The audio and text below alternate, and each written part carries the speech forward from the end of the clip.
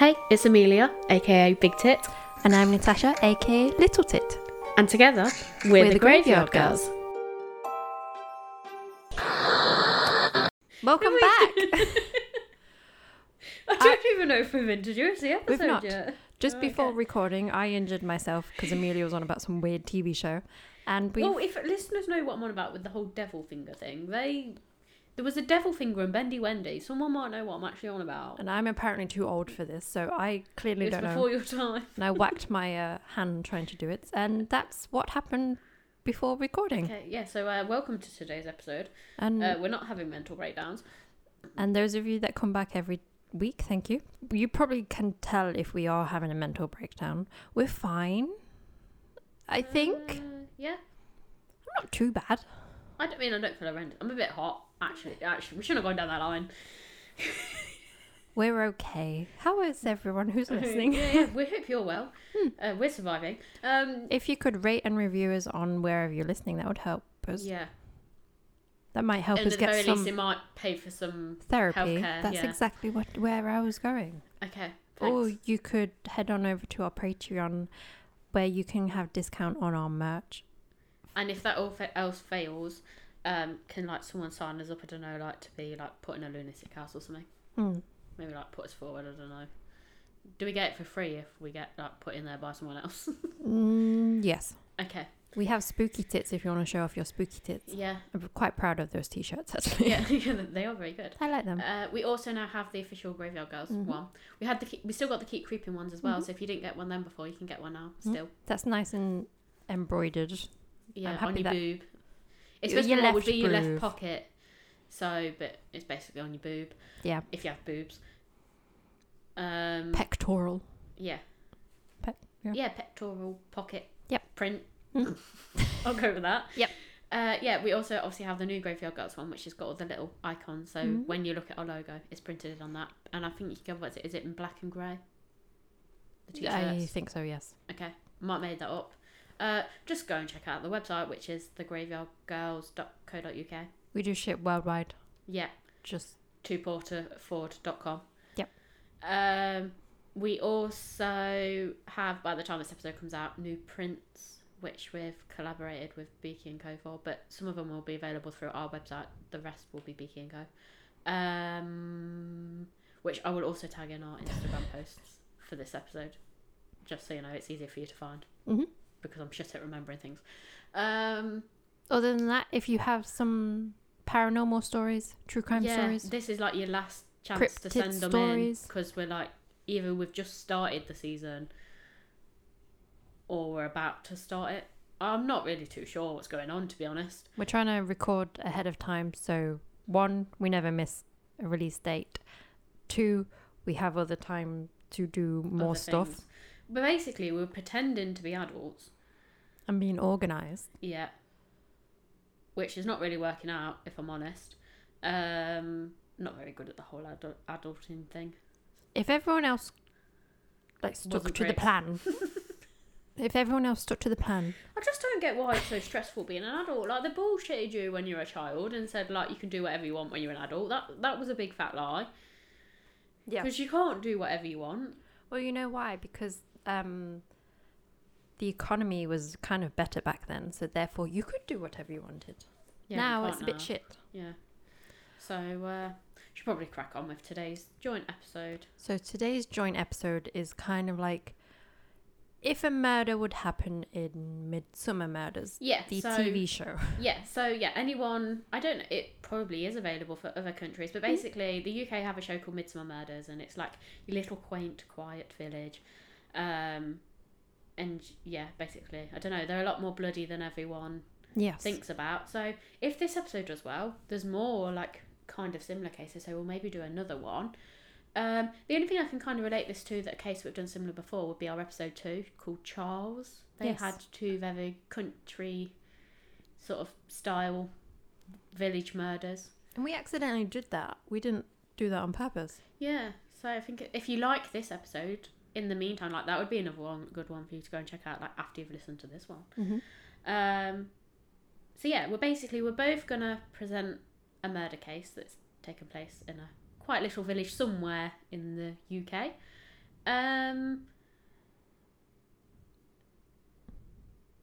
Did you die? Yeah, just sort of thinking of how to follow it on and then start my case, but I think Amelia's going first. Yeah, I'll just go first. Yeah. That's easy. I was going to try and like do like a little link in. A segue. Yeah, but I didn't know how to do it, so.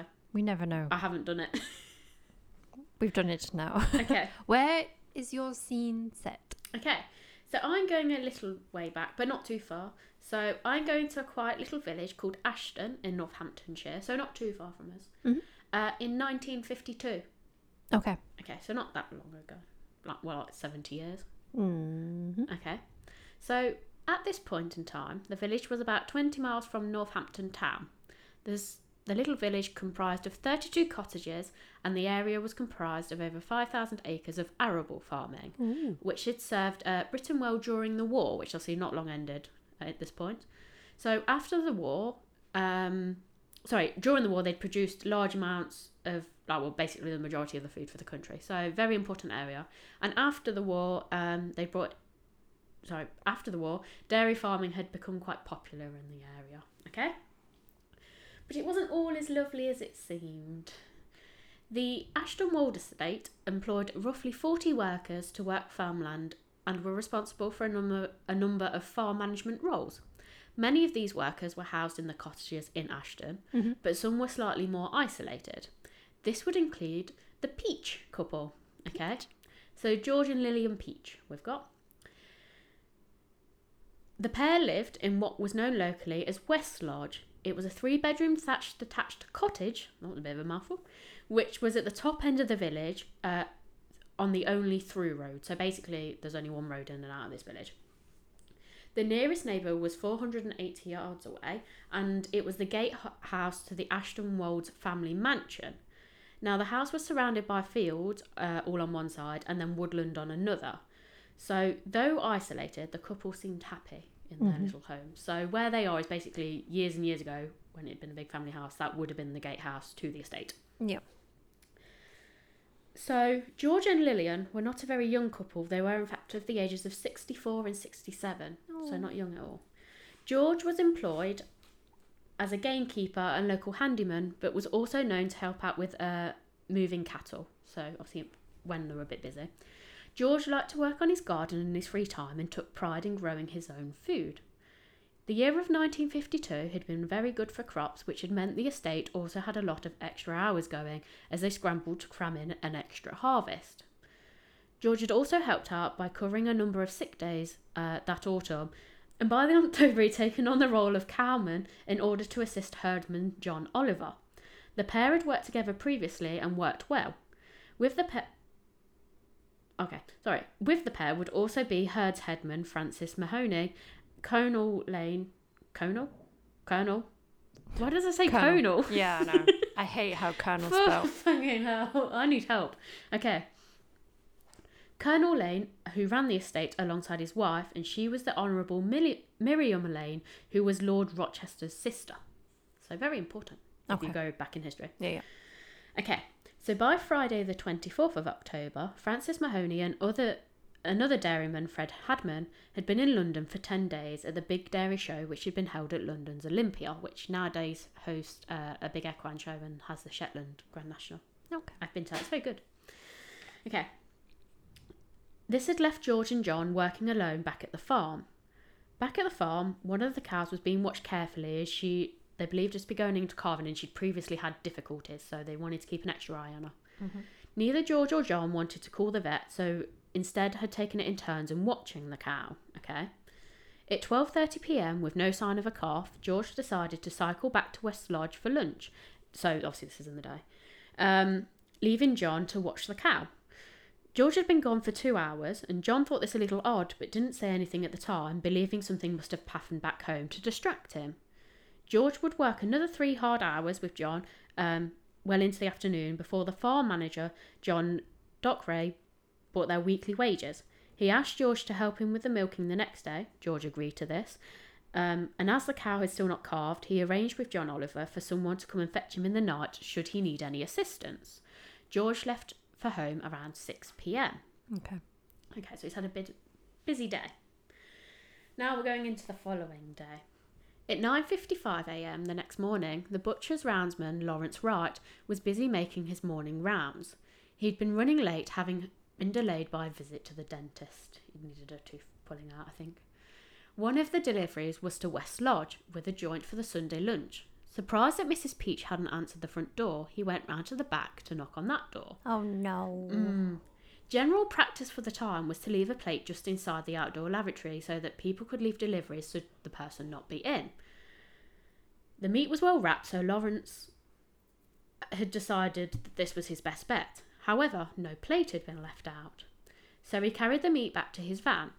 He then noticed an open window into the coal bunker. So this threw in. Well, no, so this would be like a little outbuilding. Yeah. Okay. However, the curtains were shut, which Lawrence deemed odd. Okay. Well, yeah, they'd be up at like 4. Yeah. And also why the curtains still closed at this time. So, worried that something was wrong and probably too scared to go and look by himself, he quickly drove to the Three Horseshoe pub and told pub landlord Frank Slater. Slater decided to contact the estate's farm office, and the pair walked up to John Dockeray, to where then John Dockeray informed him that George hadn't shown up for milking, but he'd presumed illness. Still not overly concerned, John told his secretary to go and take a drive up there. Frank Slater offered to accompany and went with her. Okay, so I get the impression this John Dockeray is just a bit like, I've got business running, I don't really give a shit. And everyone else is a bit like, no, it's a bit strange. We should probably go and check it out. Okay. Or he's just like, oh, it's fine. And you're like, no. I feel as well, like, because they would have had a lot of vagrant workers, they were used to people not really turning up, even though it would have been out of character for George. Yeah. Okay. When the pair arrived, Slater went in alone through the front door, which was unlocked. Inside the house, it was dark, and he called out, but no one answered, so he decided to go upstairs. At the top of the stairs, there's a narrow landing with 3 bedrooms. To his left was a back bedroom, which was closed and locked. There was a door directly in front of him, which was slightly ajar, and to his right was a door that was closed. But that would have led into the front bedroom. Slater decided to walk into the one directly in front of him. Okay. To his shock, when he did, he saw Lillian Peach laying on the bed, breathing heavily. Both her face and neck were covered in blood. Oh. Okay. Her bedclothes had been pulled down to her feet, so she was exposed. She was unable to speak. Knowing how serious the situation was, Frank quickly ran down the stairs and drove back to the estate's office to get someone to alert the police and doctor. Now, bearing in mind at this point, he didn't bother looking around the rest of the house. In his panic, he just thought, oh shit, we need to get someone here. As Frank got to the office, the estate chauffeur, Albert Christopher, also arrived and suggested that they go back to try and help until the ambulance arrived. That then left John Dockeray, who rang for the ambulance and the police. According to Albert's statement, so the chauffeur, when he arrived at the house, it was still in darkness and he looked into the downstairs rooms, and this is a quote of what he said. I saw the pantry door was open and all the curtains were drawn, and we switched the light on. Seeing nothing downstairs, I went upstairs with Mr. Slater. Once they'd gone back upstairs, he pulled the bedclothes back over Lillian, obviously to, protect her dignity, I'm guessing. Yeah. And went back out onto the landing with Slater to try and gain entry to the locked bedroom. It took a lot of effort and they had to force the door down, but when they did, they saw George laying on his bed. At first it looked as though he was merely sleeping, but upon further inspection and on turning the light on, it revealed that George had been battered about the head with blood covering the wall and the ceiling above. Oh, okay. So quite a brutal attack. So we have a double murder. Dr. Ivor Spurrell arrived just a few moments later, and in a statement to police, he said that he tried to help Lillian, but that her injuries were so severe that there was little he could do without a blood transfusion and expert resuscitation, which obviously they didn't have at the time. Well, not they didn't have it, but it would only be in a hospital. And they were never going to get her there in time. He simply wrapped her up in blankets, ready for the ambulance to take her. And in terms of George Peach, he said he'd left the body in situ, as he was obviously dead and had probably been so for 4 to 5 hours, judging by the advanced stage of rigor mortis. Okay.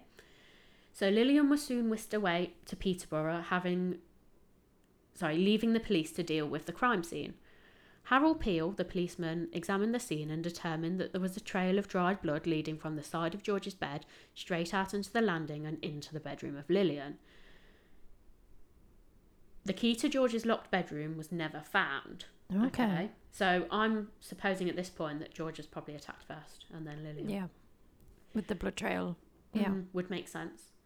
George's wound extended from his left temple down to his jaw and neck, leading the police to believe that the murder weapon was some semi-sharp instrument such as a blunt axe. Yeah. Okay, so not very nice at all.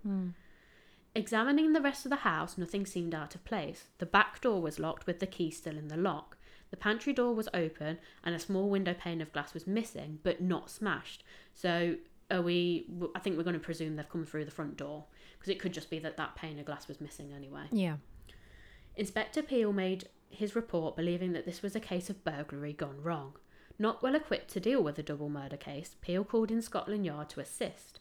They took on board the robbery gone wrong theory, but did question it as a motive for double murder, because it seemed quite, I don't know, a bit overkill. Yeah. And does it look like it's been robbed?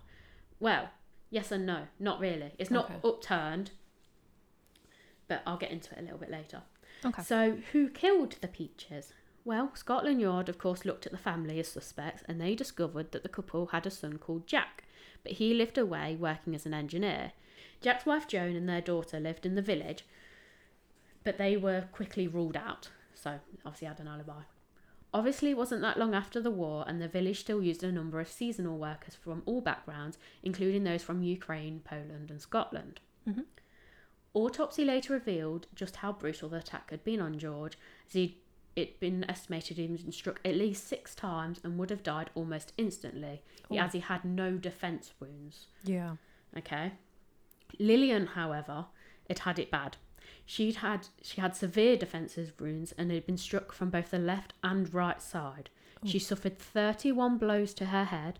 However, some of the marks on her left were a Y-shaped imprint, which was different to George, and so it was believed a hammer was used rather than an axe. So, double murder weapon. Yeah. Okay. So, now with 2 possible murder weapons, and if you remember that the coal bunker was open, could the weapon have been taken from there? And then, could make sense. Used with their own tools, yeah. Yeah, and then taken away for whatever reason. So, obviously, with it being a quiet little village, everyone in the village had lots to say. Mm-hmm. Lots of people were questioned, but nothing stood out, so the police were at a bit of a loss. On the 1st of November, Florence Marsh, who lived at Chapel Farmhouse in the centre of the village, made an accidental but timely discovery when she discovers a blood-soaked claw hammer under a pile of fallen leaves in her garden, which she was clearing away before winter frost sets in. So I feel like they've continually fallen down. Did they collect this evidence, or is this like your other case where it's like, oh, it's right there, but then they're did like... collect it. But there was a bit of a question over like, how didn't she notice it before? But some were saying because the leaves kept falling off, she wasn't routinely sweeping up her garden, so it lay there for a little while. And the only reason, the only reason she discovered it was because she had decided to sweep all the leaves before the frost set in, and it was then that she discovered. But see, this is a little bit time afterwards. Yeah. Okay. Yeah. Forensic examiners revealed that the blood as well as hair on the hammer matched George Peach, so definitely a murder weapon. However, they believed originally his was an axe and this was a hammer, so there's some discrepancies. Could still be another weapon, but it kind of means their initial thing was wrong. They thought it was Lillian that was done with a hammer, not the other way around. Yeah. So Chapel House was only 600 yards from West Lodge and shared a boundary wall, so police believe the killer discarded it over the wall as they headed back into the village, which would make sense. But it also points to maybe it being someone in the village, or they just ran through the whole village and back out. Yeah. So after sorting through things in the house, Jack, the son, revealed that George's watch was missing, and police hadn't been able to locate George's wages, which would have been £9 and 13 shillings. So this still points to robbery, but I don't know. I think it still seems a bit overkill. Overkill for a watch. Yeah, and a little bit of money. It's not a massive amount of money at the time. So there were rumours in the village that Head's herdman, Francis, was doing some illegal work in terms of money and moving cattle about. So some put forward that George had uncovered it and this was the motive. So basically he was trying to silence them. Okay. However, we know Francis was all the way in London on the at the dairy show, but others were then putting forward that he got someone else to do it on his behalf, so he paid someone off. Plausible, but I'm not convinced. I think it's more village gossip, which makes me think of your classic Midsummer Murders, where they're like, "Ooh, I think it's so and so." So those in the village believed it was someone in the village, and that George was the target, and that Lillian maybe woke, so the killer had to get her too. Police were focusing on it being a seasonal worker, so everyone was very at odds with each other. Ultimately, no one would ever be charged, and so it has remained an unsolved mystery. Oh, as is the case, it's always a mystery, isn't it? Yeah, so we don't know who killed themselves. It's a very isolated area, so do we want to believe it's just an opportunistic attack? Maybe. I think taking the money and the watch is like the after thought. Yeah, it would help them get away. Yeah. They're like, oh, they just see it, and then they're like, oh, I'll just take that. I think they probably went in there maybe. Because I don't think the whole robbery was a thing, because otherwise I feel like they would have upturned the downstairs. Yeah, I think they just saw the watch and saw the money, and they just left it after they killed them. So George was obviously attacked in his sleep. He didn't even have time to react. And I feel like that maybe made quite a bit of noise. And Lillian... Is it interesting that they locked the door afterwards? And also, where did the key go? And I think they probably took the key with them. Yeah. Strange. So unless they were hoping either... The other theory, there was one put out, and it does kind of make sense, that they intended to kill George, so he was the target, which fits... This is why the villagers believe it. And that they then locked the door so that Lillian wouldn't stumble in on finding the body. She would obviously just think that it's odd that the door's locked, and would maybe call for another man to assist, and they would discover the body, which does kind of work. Yeah. But then maybe she did wake up in the process, and then they had to kill her because she could identify them, which is why the villagers believed it was someone they knew. And then they was like... So they didn't intend to kill her, which is... But then they did with the overkill. Yeah. Like over 30. But she did, well, yeah, over 31 blows. Because he only had 6, not that that makes any better, but he was clearly asleep. Yeah. But yeah, she really defended herself and was hit from both sides. So, and then still was alive after all them hours. Because it would have been quite late in the morning. Because, well, the thing is that if they estimated, the doctor thinks he was already dead 4 to 5 hours, it would have happened in the early hours of the morning. And by the time they got there, it would have been about 10:30. So you're looking at 4 or 5 o'clock in the morning. Yeah. So it could still be a vagrant worker, because that would be about the time they're getting up ready to go and do milking, because that's like sort of 4 or 5 o'clock in the morning. So it could be on the way to work. Maybe. But with that amount of blood, you'd expect someone to be seen in blood-soaked clothes. So then that's also making me think not a vagrant, because how are they going to get away without... Even if they moved on to another village, they're going to be soaked in blood. It looks a bit suspicious. Yeah. So could it be someone that lived in the village, can go home and get changed? Maybe. It's interesting. It's horrible when it's old people. I don't know why. I know, just like a little defenseless old couple. It's like they're not very nice. Cute, and like they're still working, or he's still working. And, I know, sweet little old family. Just wiped out for like what's the reason? I don't know. I think it's always they're not knowing why. I do get why the villagers think it wasn't robbery as a motive, and it was something that George uncovered. Yeah. But yeah, I don't know as though it was the headsman. I think he was maybe up to a few naughty things, maybe fiddling a bit of money to do with cattle, probably selling them for more than they were worth. Yeah, but not doing what they assumed. Yeah, so I don't know. And then I think it's that classic little village thing, isn't it? They like to, I think it's so and so, and then it ends up being someone completely different that no one thought it was going to be. So yeah, I thought it fit in well with the theme. It does. Mine kind of does, is the fact that a body is found in a village in a mysterious way, but it starts off in London. Oh, okay. So I'm thinking it's kind of like one of the Midsummer Murders that's kind of like near a city. They always seem to come from London, don't they, in the thing? Yeah. And then they mysteriously die. So I was just like, I didn't know what to do, and then I decided on this one. Okay. So in the Muswell Hill area of London, on Friday the 6th of January 1967, Bernard Oliver did not return home after spending the evening with friends, and he was reported missing by his father the following morning. I was a bit like, why did you leave it so long? But that's, I think, normal. Yeah, I suppose they make you wait so many hours when it's an adult if they're not deemed, what's it called? Oh, vulnerable? At risk, yeah.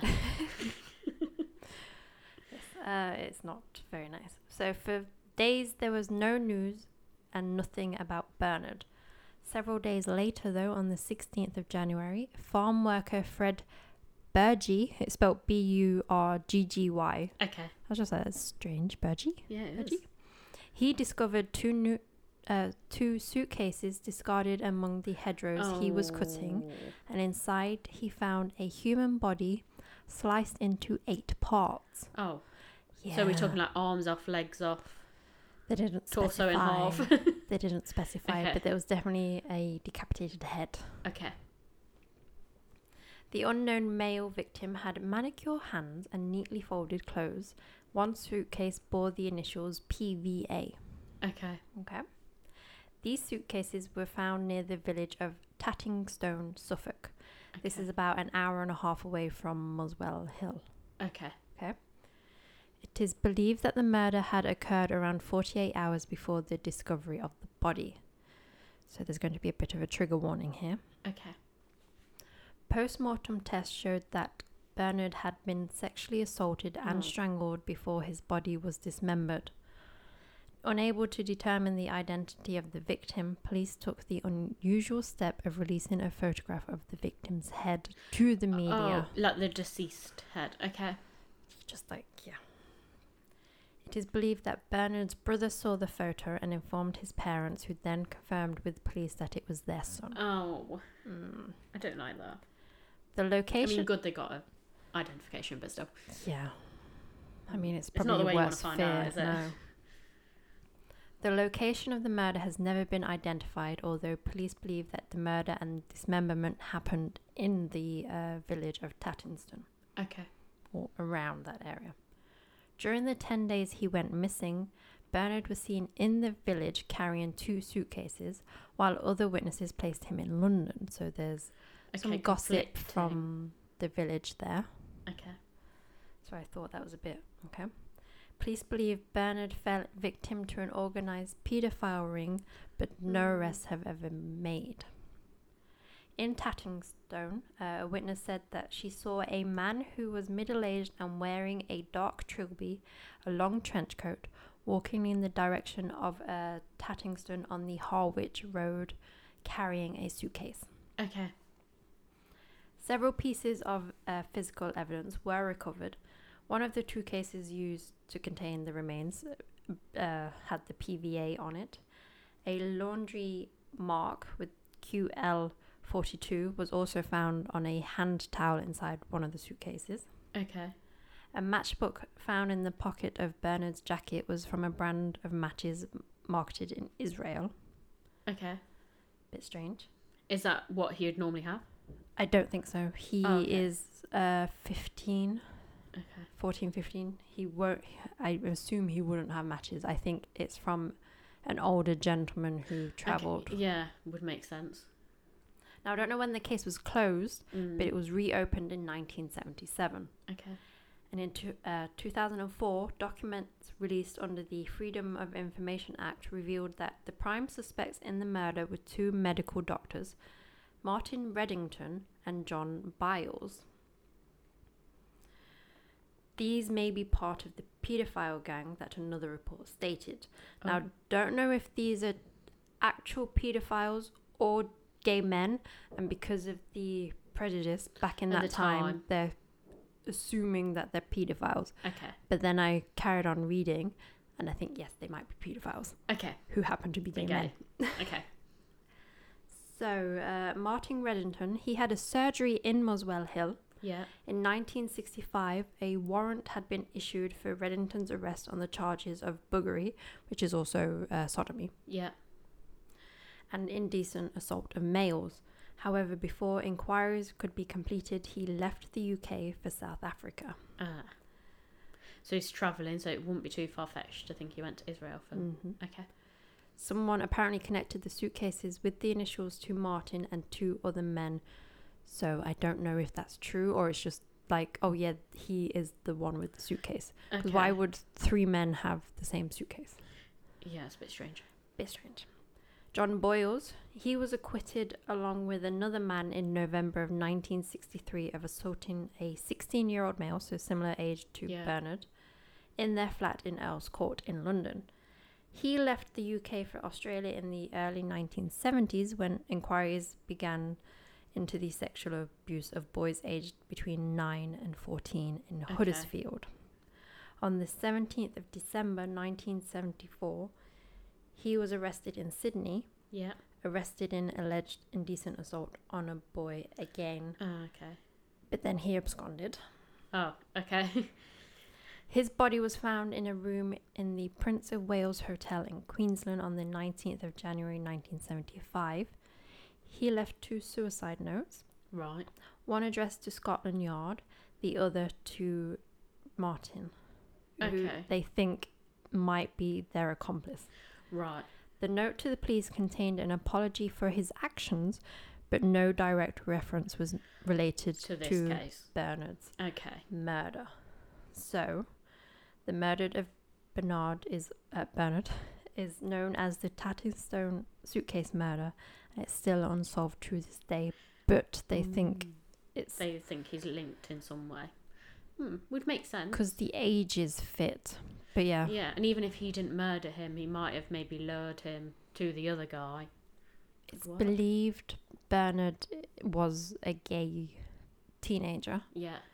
And he might have gone to Tattingstone to meet some of the men. That's why was he a runaway or didn't specify if he was a runaway or not. I think he either. Because is this still the time where you can finish school early and go on to other apprenticeships? 70, yeah, probably. I think you can at that point. Maybe. Still. Oh, so you're thinking like he's getting an apprenticeship. Yeah. And he's like actually like that's what I've heard, but he's actually like running away. 1967, yeah, I think so. Yeah. I'm wondering if that's what it is. Maybe. We should explain why he's out of the area. Because if not, like, surely as soon as he's disappeared, his parents would be like... Or I wonder if the police are sort of thinking, like, he's a runaway. Yeah, because it's weird that the parents didn't say anything until, like, the next day. Yeah, that's what I'm thinking. So I'm thinking, was it not even normal for him to do lots of running away? Yeah. Or had he told them he was going somewhere so they weren't immediately concerned? I don't think he told them that he was going away. Otherwise, he might have just like stated that. They said how that. How far away is that other one? I'm just thinking, like, would he have got a train there or a bus, or could he have walked? It's about an hour and a half drive. Okay, so it's probably either a train or a bus. Yeah, it's too far to walk. So he would have needed money, but how would he have got the money? Would he have asked his parents for the money, or would he have earned it? I don't know. Doing something else. I'm also thinking this is why they're thinking it's a ring of... Yeah, they could have offered him money, like, if you do this, yeah. And then he's been doing that. Mm-hmm. Maybe they set up for him to meet someone further away and they said they'd cover the costs. Yeah. Would make sense. Because those 2 men are connected throughout a lot of crimes. Yeah. So maybe, but yeah. This is bit darker for a Midsummer Murder. No, but it still happens. I think that's it. Like, you forget about these little sleepy villages. All sorts goes on in them. We're always like, oh, let's get a little country cottage somewhere. And we're like, no, that's probably the worst place to be. Yeah, that's all right. We can hide more Jeffs. Yeah, because I think the room or the witnesses stated that they saw him in the town with 2 suitcases, but then it's also the suitcase with the PVA also is. So were the suitcases his? No. Okay, I was going to say, because otherwise surely his parents would have noticed that he left with a suitcase. Or 2 suitcases. Right. And be like, yeah, I'm just going to school.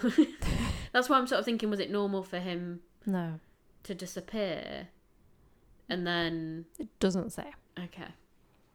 But yeah, I was thinking it's not normal for him to disappear, but he's at the age where he's probably going to be out a bit later, so that might be why they waited till the next day, and then he's like, he doesn't show up, so then they're like, okay. Yeah, or he could just be a bit cheeky, like maybe he often stays out quite late at night, so they don't really worry because they know he doesn't come back for his curfew, and it's not until they maybe get up for breakfast the next morning and they think, oh, he's not actually come back. And I don't know if he is gay or openly gay, but with the whole manicured nails, I think it's implied he's a gay teenager. Either that, or he's just been brought into the room, like he's doing it for money, like he's desperate for money, so he's going along with it. Because a lot of people, like kids, get lured into all sorts of things. It's also a bit strange for like dismemberment.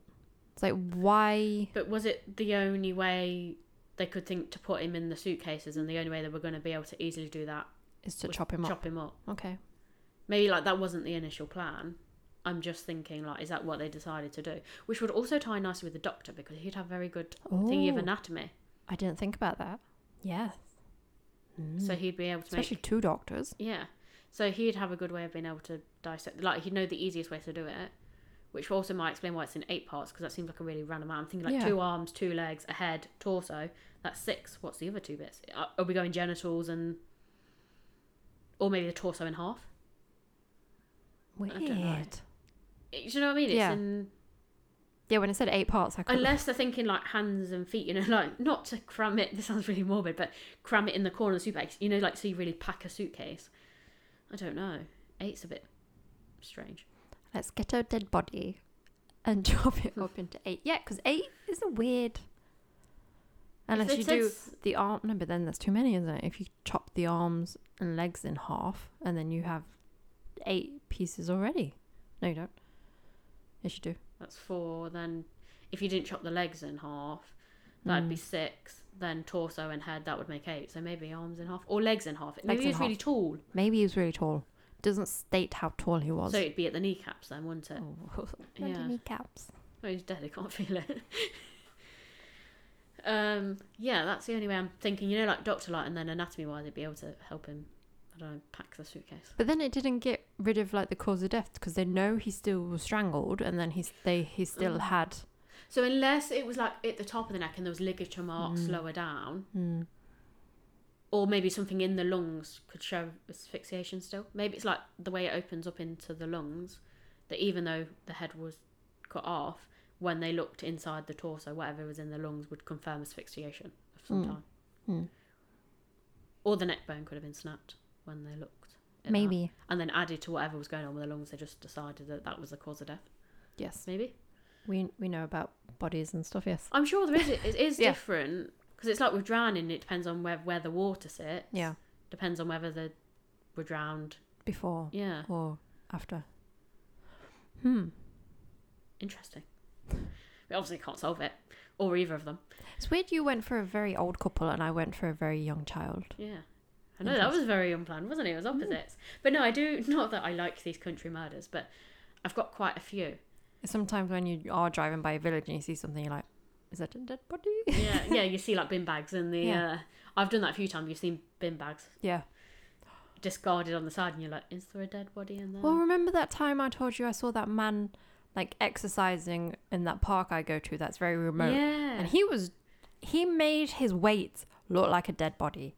I even had to go back to make sure it wasn't a dead body. Just to like freak people out. Yeah, because I was just driving by and I was going to make a joke and be like, oh, that looks like a dead body. Then I was like, what if it is?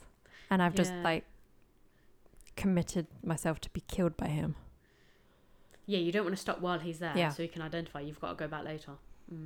And take someone with you, because it'd be a bit scary to go on, you know. Yeah, he was just like dragging it back and forth. Yeah, a bit it was his weight. That's what I'm saying. But if there is a body found in this park... Yeah, if you're not called it in, it might still be undiscovered. It's fine. There's no weird smells there. I've not been there for a few weeks. Okay, maybe go back. And if there's still the bags there... That's where we can go. Call it in. Okay. Because you might have... I hope you remember the description of the guy. Athletic. That doesn't help. I kind of remember the number plate. I went back for the number plate. Okay. That's good then. So if anything does happen, you can assist. Maybe you should have gone back before and asked to double check, but never mind. I went back on the day. He was dragging him back to the car. It was fine. Okay. It's just his wife or like his student that was personal training. Okay. Massively gone off on a tangent. I knew I should have filmed it. No one would have believed me otherwise. Okay, well, if someone's mysteriously discovered, we'll have to call on you, won't we? Okay. I won't state the park, because the park is quite remote and very quiet, and I like it like that. Okay. Free parking. Oh, okay. Which, to be fair, in this day and age, bonus. Charging you left, right and centre. Some of them, I went somewhere the other week. It was like £8 for parking for 3 hours. I thought, what the fuck? That's what I'm saying. It was when it's like that, you think, oh, I'll just pay for the all day parking. I think it was like £10 for all day. I was like, I'm obviously going to pay for the whole day. Yeah. But I think that's how they get you, because then you always do end up being like slightly less than 3 hours. But you buy more because you think, oh yeah, but what if I'm not back in time? Then I don't want the £60 fine. So that's how they con you out of the money. Not that the £8 isn't already a con, but... For parking, especially, it's just ridiculous. It is. Should probably end the episode before I carry on rabbiting on about parking fees. They probably don't have this in villages. But they have murder in villages. No, they just have an angry man and you can't park on his grass verge. Yes. Comes out with a shotgun. Yeah, so if people have enjoyed this, like I said, if you haven't already listened to our episode 2, which is called Charles, I suggest you go and listen to that, because that has I believe it's 2 separate murders, not related, that happen. They're both discovered on farmland. And both called Charles. Yes, both called Charles. I think mine was like supposed to be like related to witchcraft, I think. Yeah. And mine was the Charles family, I think. I can't remember off the top of my head. Anyway, both related to Charles somehow, and both 2 bodies discovered in farmland. So yeah, Natasha's was very spooky, and we weirdly discovered that on quite a heavy tang around with a dead body, which weirdly was also, didn't we mention about that being in a suitcase? So that ties into today's episode. Yeah, so maybe go and listen to that episode, and if people like it, like, maybe let us know. And I've got some more that would fit into the whole Midsummer Murders thing, so we could maybe do another episode like that. I know it's for older people, but I do like the music. I really love Midsummer Murders. Goosebumps, look, I got goosebumps. I've watched this episode so many times. Like, some of them I could like probably almost remember word for word because I've seen them quite a few times. But they're just so good. Like, it's a really good program. So maybe that's another thing. If you haven't watched like the actual Midsummer Murders, go and watch that. It always surprises me, like, how many famous people they actually get. Yeah. And you're like, what are you doing here? It's also as well, it's quite alarming for how such a small place. There's so much murder. Yeah, so many murders. So like, yeah, maybe don't go live there. I have been to Corston though, which is where like the whole Corston CID is supposed to be from.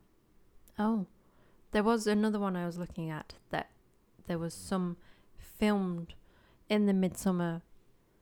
No, the murder happened where they filmed some of the Midsummer scenes, and I was like, oh, but that was slightly modern. I think it was 90s, and I was just like, I wanted to go a bit older. Yeah, well, that's it. I looked at one of the 90s, but I couldn't get enough information on it, and I had a lot of questions, and I felt like it was going to make me really angry and pissed off.